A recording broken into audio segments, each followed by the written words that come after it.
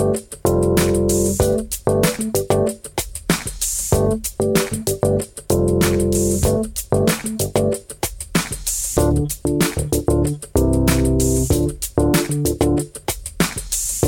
to the Diversity and Inclusion on Air podcast. This podcast is a program of the Association of American Veterinary Medical Colleges Diversity Matters Initiative.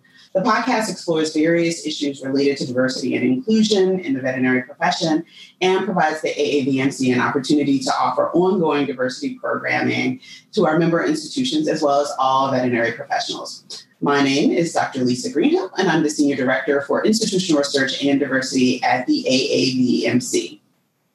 So in this episode of the podcast, I am pleased to welcome Dr. Adelia James. She is the Assistant Professor of Sociology at Endicott College. She's going to be discussing her research related to racial discrimination in the veterinary profession. Now, of course, this isn't a new topic. This is one that I've spent a lot of time talking about, one that we talk about certainly on this podcast, and certainly it's so bread and butter and core to the work that I do here at AAVMC. That said, and admittedly, we don't always get into the nitty-gritty of how racism and racist behavior specifically permeate the profession. But the reality is that it does, and it does so in a number of ways. So Adelia's research has been really kind of probing this topic, and she is joining me today to discuss some of her findings and what they might mean for my work and certainly our collective work within the profession. So with that, Dr. James, Adelia, hi, welcome to the show. Hi, thank you for having me. So, as is our custom on Diversity and Inclusion on Air, I asked my guests to tell us a bit about themselves. So, with that, Adelia. Hi. So, as you mentioned, I'm currently an assistant professor of sociology at Endicott College in Beverly, Massachusetts. I'm starting my third year here at this school. I graduated with my PhD in sociology from the University of Chicago in 2017. Before that, I was at the University of Illinois at Urbana-Champaign, and I got my master's degree there. And then I started my higher education career at Wellesley College in Massachusetts and graduated there with a bachelor's in sociology in 2007. So that's a bit about me. Awesome. Great. So how did you get into this? Yeah. How did you end up, because I was looking a bit at your profile on the Endicott College website, which we will certainly include in the show notes so folks can kind of see you, and for folks that are listening to the podcast instead of watching, can see you and kind of read a little bit more about the other kinds of research that you're doing. But how did you find yourself studying diversity in veterinary medicine? Yeah. So about 2 years ago, I was finishing up my dissertation. For that, I was really interested. I knew I wanted to look at work and occupation. So specifically, I was interested in the gender pay gap in professions. And I was curious as to whether client bias factored into gender pay gaps in the profession. So many years working on that, I was done. I needed a new project, especially, I was transitioning to a new school. And so I decided to download a bunch of demographic charts from the U.S. Bureau of Labor Statistics website, just like desperately looking for sort of a new research topic. So I was scanning dozens of charts, trying to look at were there really any interesting patterns by race, by gender, by education. And when I got to the veterinary medicine data, specifically charts looking at race and gender demographics, I was really surprised to see that veterinary medicine was over 90% white.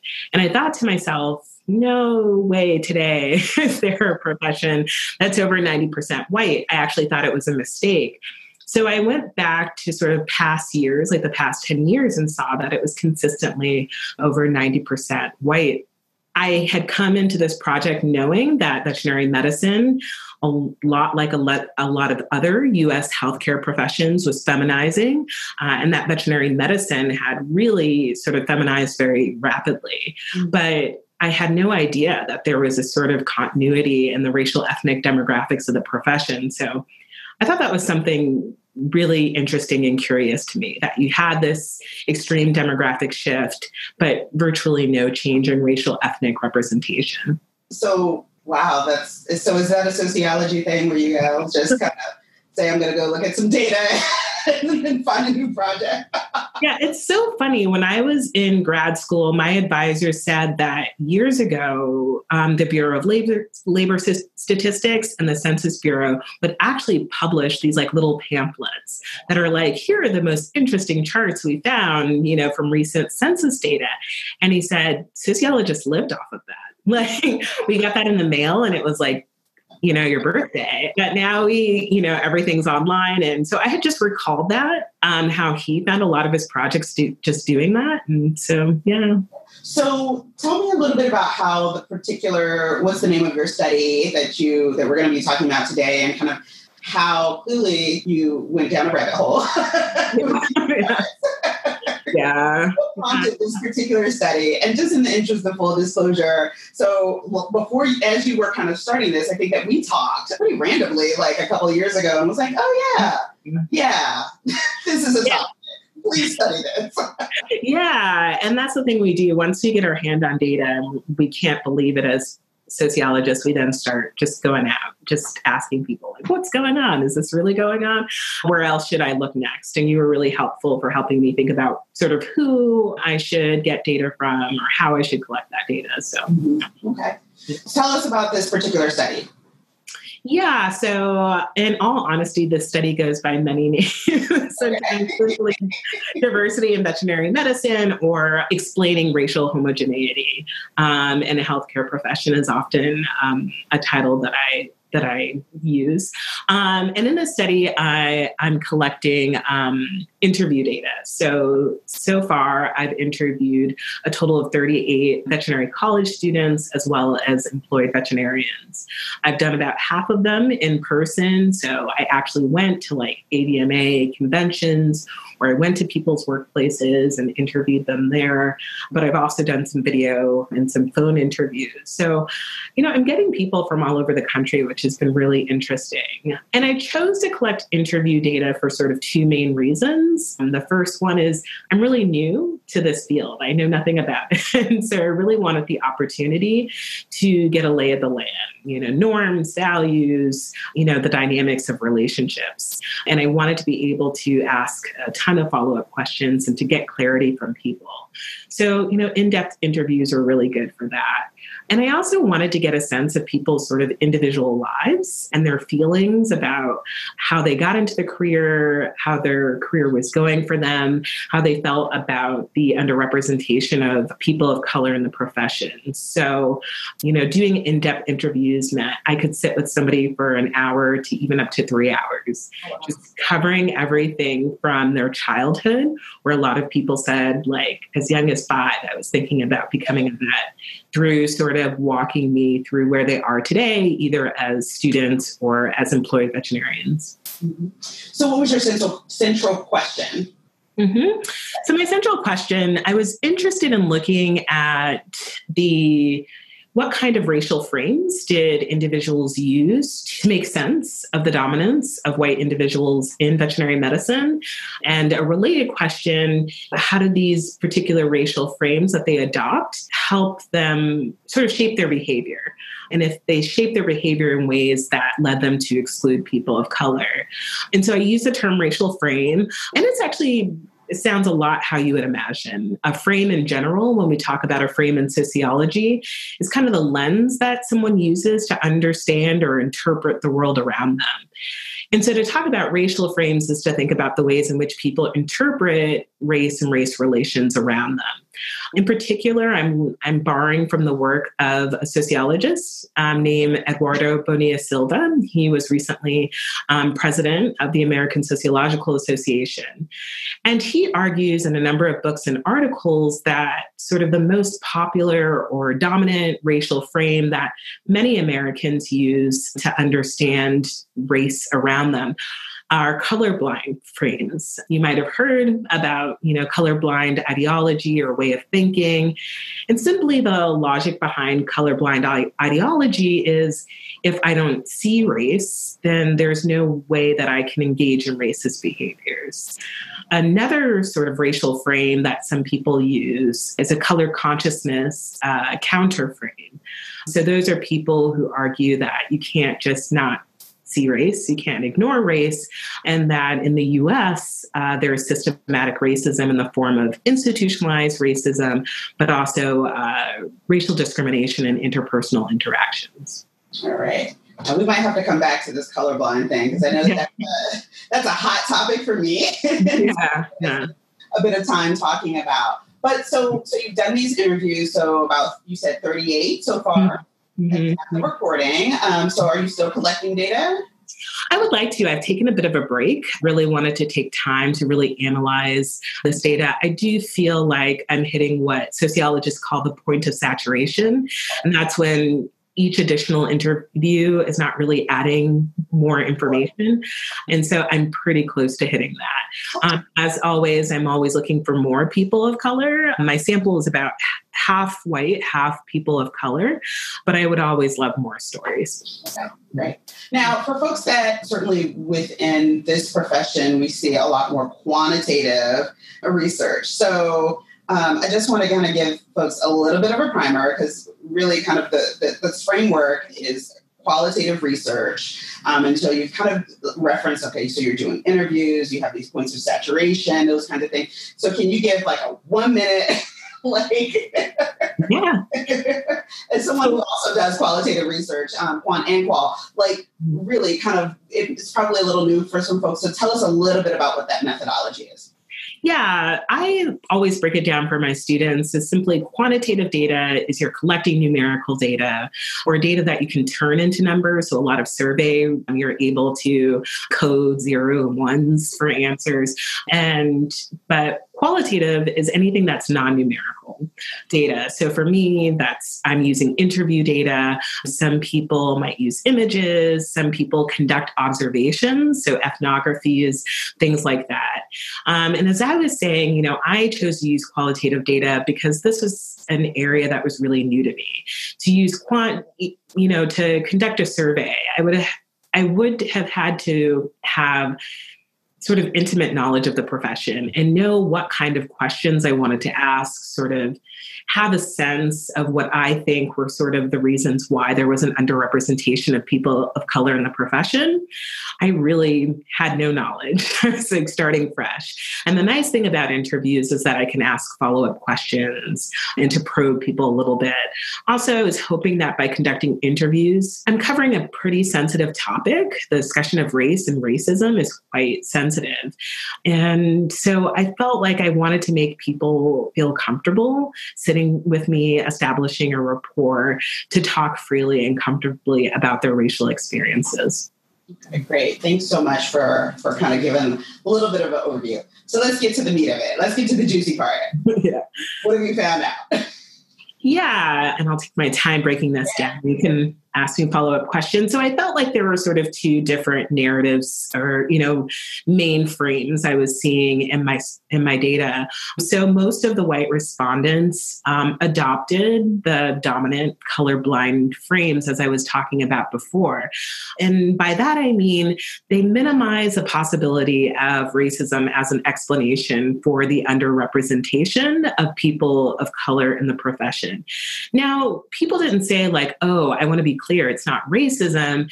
Instead, what they tend to do is say, well, most people of color or people of colors, kind of suggesting all, are poor or working class.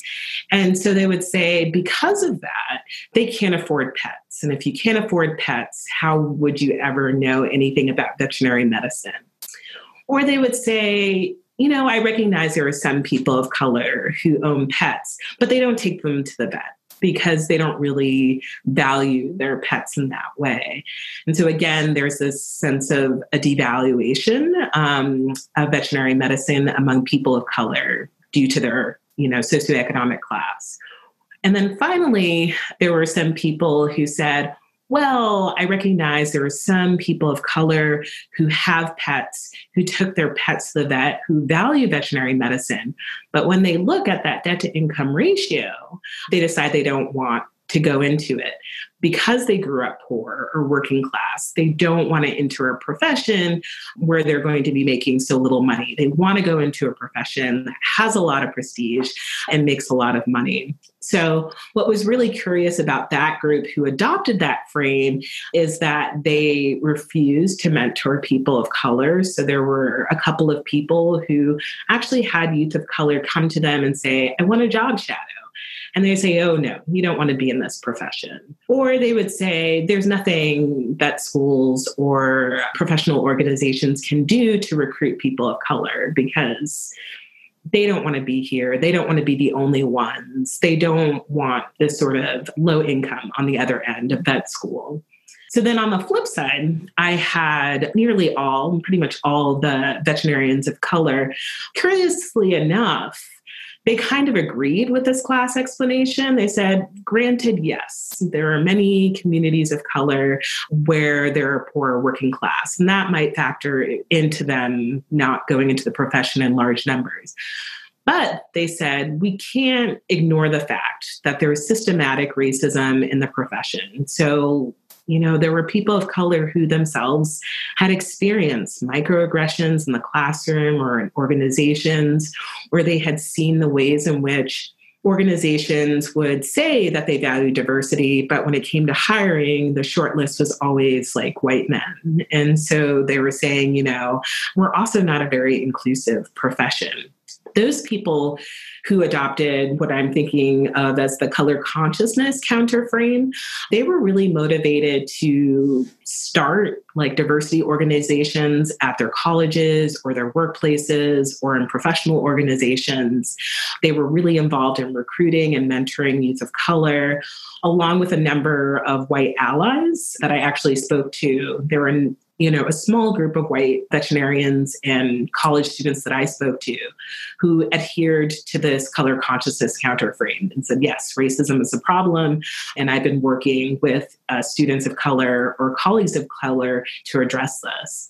But I found, unfortunately, in the cases where they faced microaggressions, like kind of racism and interpersonal interactions, that's when they kind of tended to stay quiet. And that was really for self-preservation. Either they were just tired of constantly facing microaggression after microaggression, and it just would be tiring to always address it. Or they were scared that it might hinder their career. So, people said, I had a professor who said something anti-Semitic, but I needed to pass this class. So they didn't say anything. So, yeah.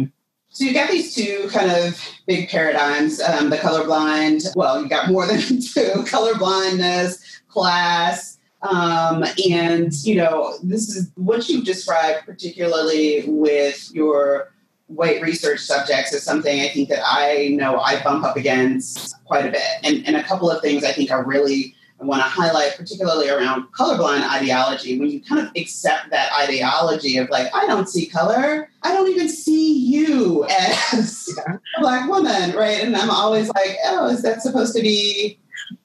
a compliment? Like, I'm obviously, but it also prevents people from developing a language around kind of how to talk about race. Forget about just racism for a minute, but just race, right? In polite conversation, this refusal, this like, I don't see it, so it doesn't exist. And if it doesn't exist as a thing, race by itself, then clearly racism and racist behavior also can't exist. Yeah. Right?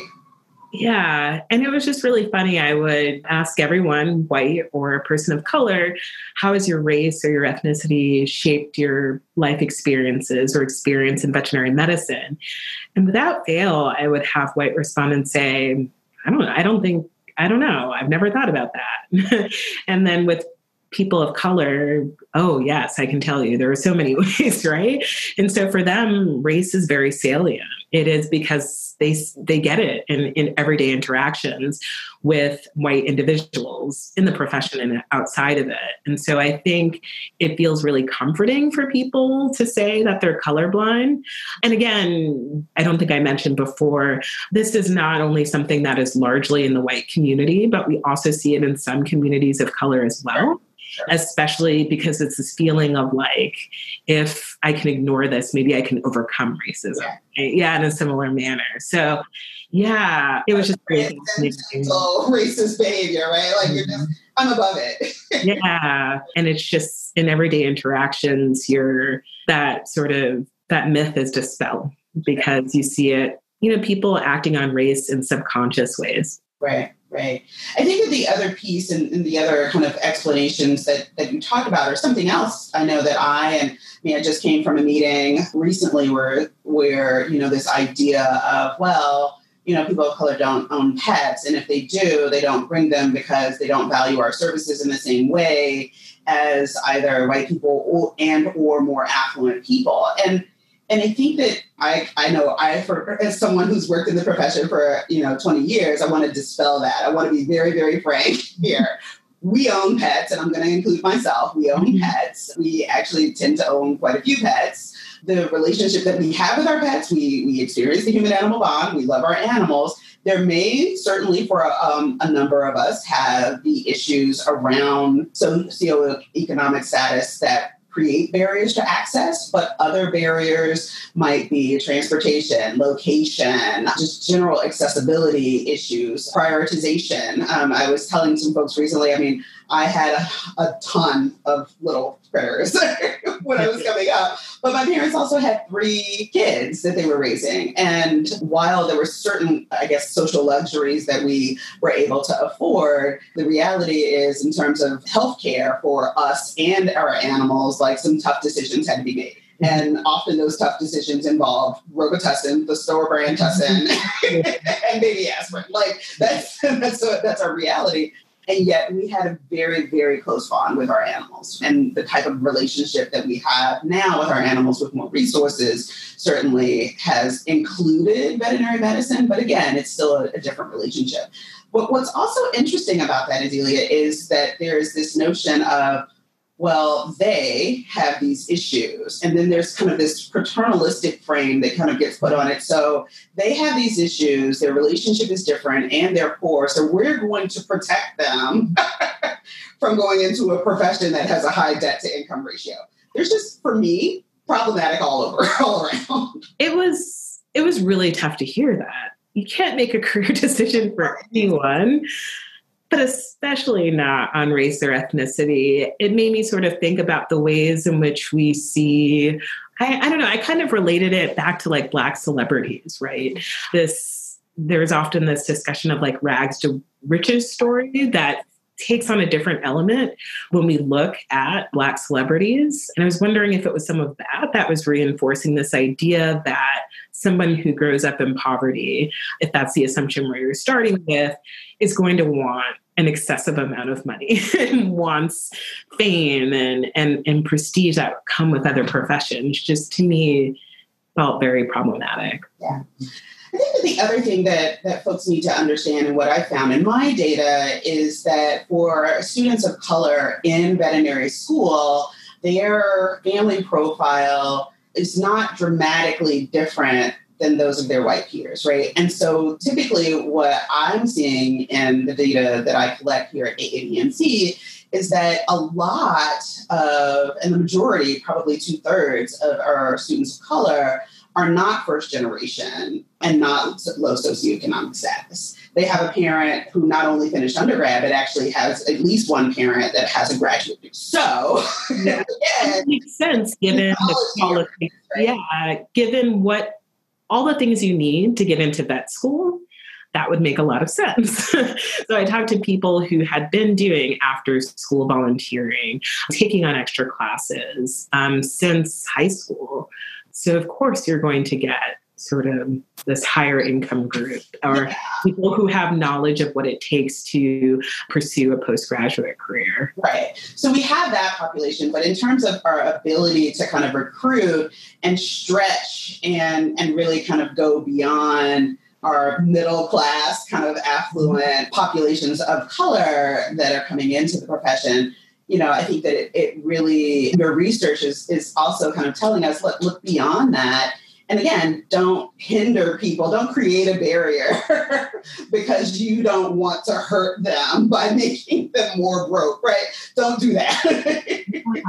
It's really kind of an attack on agency. And I mean, it is a well-meaning, well-intentional one. But again, the impact over intention, the impact really can be quite devastating. Yeah. And what I want to emphasize is it was like the opposite of malicious. I mean, these people really were passionate and were really concerned. And so, yeah, that was, dealing with that in an interview was a delicate process. But yeah, and I could totally understand it. So if you're coming from this assumption that they are all poor, very working class, and they're coming from these difficult conditions, it was easy for me to then understand why they would behave the ways in which they did. But of course, as you said, that's limiting people's agency. Yeah. So, Delia, for those of us working in the trenches, what does this tell us? And we kind of talk a little bit about the opportunities and barriers, but really, for me, my job is really kind of looking at ways of helping people advance diversity in the profession. And in this case, we're talking a bit about representative structural diversity, right? So people as one aspect. Can have you back on the show to talk about okay, now once we get the numbers up, how do we all behave ourselves and treat each other? Yeah. Well, because microaggressive behavior is exhausting. But, tell us, what do you think we should do?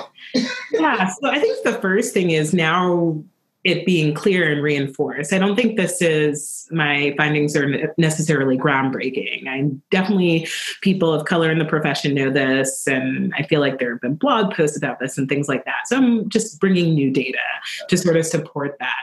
And to me, it sort of reinforces the idea that conversations we should be having or you should be having in the profession about this are not happening. And that could be because people don't have the language to talk about it. So going back to the colorblind racism that you talked about, if you insist you don't see race, and you're never going to develop the language to talk about race. And so that requires just going back to basics, right? Being able to teach, and that schools, employers taking time out to talk about basic terms around race, basic sort of common courtesies around race and how you interact with people of different racial backgrounds, your colleagues as well as clients. And then from there, it means starting to dispel really specific myths. I think that's a really good place to start because, like I said, these people had the best intentions and they felt like what they believe to be very true. And so once you're able to present data to say no, not all, people of color who come into this profession are poor and things like that, then you can start to have a dialogue from, okay, where do we go from here? Yeah. So hashtag not all. Yeah. All students matter, right? So how do you, I'm going to be really, really blunt, and I'm known for being increasingly blunt what can white people do in veterinary medicine to really kind of, they're going to listen or watch this podcast. They're going to hear about this data. At some point, you're going to publish it, and I'm going to, staple it to a bunch of people's foreheads. So, what can white people do to really kind of address this? Yeah. Because I want to be clear, it's not for the people of color. There's already enough kind of burden there. And also because the profession is 90% white, this is frankly not our, and I'll be by our, I mean people of color, this is not our issue. Yeah. And that goes perfectly into what I've been thinking as I'm thinking, okay, where do we go from here? Kind of what was another sort of subset finding is that white veterinarians who adopted this colorblind frame insisted that they couldn't be mentors. They believed that youth of color would only want to go into the profession if they had a mentor of color. But the numbers, the odds are very slim that they're going to find a mentor of color. And I think there's a need to talk about and to sort of advertise that cross-cultural or cross-race mentoring relationships work and they are successful, and that you could be a role model as a white veterinarian to a person of color. So when I interviewed students and veterinarians of color, I assumed that they all had a vet of color mentor or some, a role like a clear role model who they had a relationship. That was not the case for most people. You're like, oh, I saw a vet of color on TV once. And that was the first time I really thought it was something I could do. Or there was a vet of color in my neighborhood who had a practice for 2 years that I remember when I was 5. And then when I was thinking about careers in undergrad, I thought, oh, maybe I could do that. And that's to say that just like the white vets, the vets of color, they started out with mentoring from white vets who said, come to my practice, volunteer or work after school and in the summer. And these white vets mentored these people of color as they moved through applying for vet school and finding internships and things like that. And so I think I really just wanted to be made clear that if you're a white veterinarian, you can mentor a person of color. And especially if that person of color comes to you, don't say, oh, I'm not good enough to do that. Like, just the way the numbers are, you might be the only one who's offering an invitation into the profession. It also sends the signal, too, that diversity is not just an issue that needs to be addressed by people of color in the profession. So a lot of vets of color I talked to who did diversity initiatives in college were saying that when they first started it was like an us versus them. They were trying to get like white colleagues to like join them. And people would say, oh, that's something for you to address. Like, we hope you're successful, but there's nothing we can do to really help you with that because we don't know anything. And so, vets of color I talked to said, white allies really send the message that diversity is important for the entire profession, not just the vets of color. Yeah, I mean, I think it's important for folks to understand too that almost in any movement, it's the allies that really, frankly, do a lot of the heavy lift because those are the folks that they're the champions. They're the ones that kind of also, I hate saying it, but kind of legitimize the movement, right? Saying, no, we recognize that there's an issue here. So let's kind of stretch and do that. With respect to the mentoring piece, I think it's always interesting because I hear that a lot. The role of role models is really important. And absolutely same race, same gender, all of those kinds of things are really important in role modeling, but they serve different functions, right? And so I think that that's important. But for those of us in any profession that there's a population of underrepresented peoples, and for this purpose of this conversation, people of color, I mean, how do people think that we all ended up here? Like, if there's not enough. That's the funny thing. I was experiencing that too. My grandmother would say, like, oh, well, you weren't actually, laid by the turkey buzzard and hatched by the sun. Like, we didn't just birth ourselves like a Greek goddess and goddess, right? A god or goddess, right? There were still people that helped us, and they were more likely to be people that didn't share our race. And a lot of times for women early in the profession didn't share our sex or gender either. And so, and yet we persisted. Yeah. Yeah. And that's just to say, as much as we're laughing, I thought the same thing going into these interviews. I'm like, wow, I'm going to get these really, amazing stories of how they found their mentor of color. And that's going to explain it all, in some ways, or be a really interesting story to tell. But no, it's not. And when you think about it, that can't possibly be the case. There's just not enough.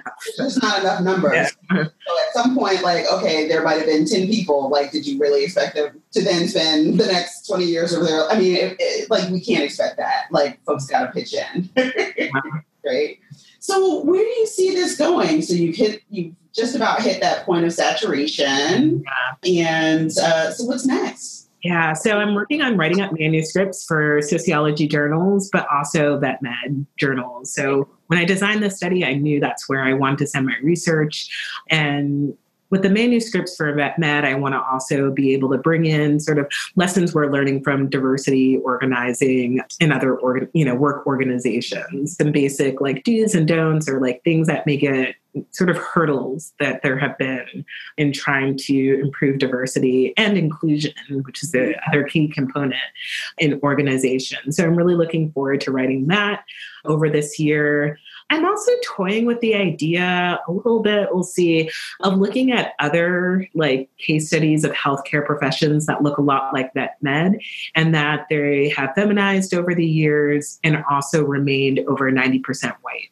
There's a handful of others. There's occupational therapists, speech language pathologists, physician assistants. And I'm wondering if taking some time to study those and sort of do a comparative analysis, just having that much more data to think about how, interactions within organizations, but also sort of institutional policies lead to this sort of constant underrepresentation of people of color.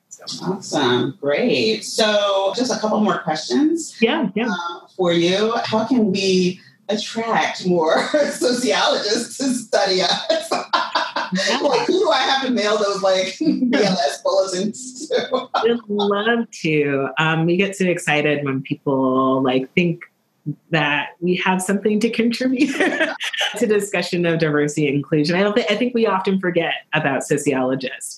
I would start with the American Sociological Association, and I can send this email address to you after, but it's just simply asanet.org. And much like AVMA, there are subsections that have particular specialties. And the ones that come into mind in particular, ASA sections, are animals and society. So they look at, pet human relationships, for example, but there's also some people in that section who have done ethnographies of vet clinics, who have interviewed women veterinarians, for instance. There's another subsection, racial and ethnic minority section, for those who are interested in bringing sociologists to vet colleges to evaluate what's going on and to offer advice. There's a sociology of education section. And when you go to the website, you can click to see the leadership for each of those sections and email them, and they'll put a call out to their members to say, hey, who wants to conduct either academic research on this or actually consult? There are sociologists who do what we call practical sociology, who take this theory, and bring it down and use it to analyze what's going on in organizations and actually give people actionable steps. Awesome. And then my last question is for folks who have been struck by this podcast. I really was down with the colorblind ideology, and maybe I need to do some personal work or read some stuff.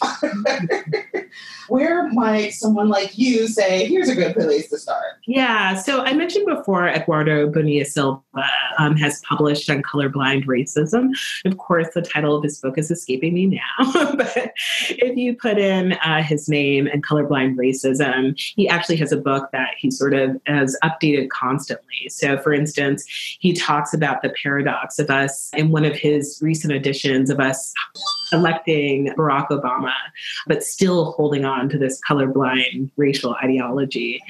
You in the beginning were talking about white fragility. And that is a book that is being talked a lot about in sociology. And so I would say those are two prominent books. And from there, go to the index. They've got a lot of good people that they are speaking to who are saying similar things.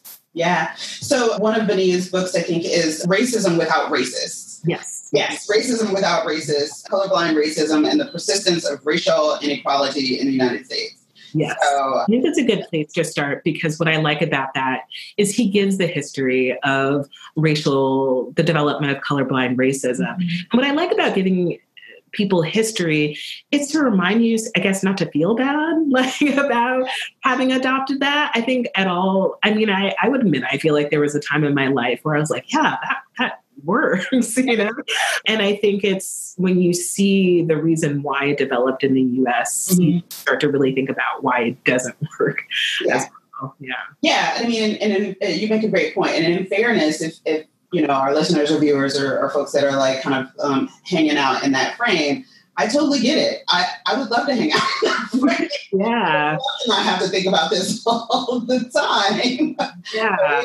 There's a luxury and frankly a privilege that is associated with the choice to say, yeah, I'm just gonna ignore that and I'm not gonna see it, and so it's not my thing, and so I get it. So it's not, we're not indicting anyone here, but it's not real. Yeah. It's not real. And I think that gives you a really good explanation of why it's not real. And like I said, he updates the text constantly, bringing in contemporary examples. That's really great. Great. So I will make sure that we include a reference to Bonilla Silver's work in the show notes so that folks can know how to find that, as well as the newer book, White Fragility, which is really, I think that even in a few years, we're going to kind of see that as a seminal text in terms of kind of how folks really think about this and what it means to be fragile with a racial frame and kind of how people push back on that. And so it's a really interesting text. And I certainly also, I'm expecting to finish it later today. So I'm expecting people I definitely will recommend that as some follow-up reading to the show as well. Awesome. So with that, Adelia, thank you so much for taking time out of your very busy schedule up there. Well, thank you for inviting me. That's where it all started. So thank you. So this has been another episode of AAVMC's Diversity and Inclusion on Air. You can find this podcast certainly on YouTube video version, but you can also find it on just about any podcast app. So that's Apple Podcasts, Google Podcasts. You can say, Alexa, play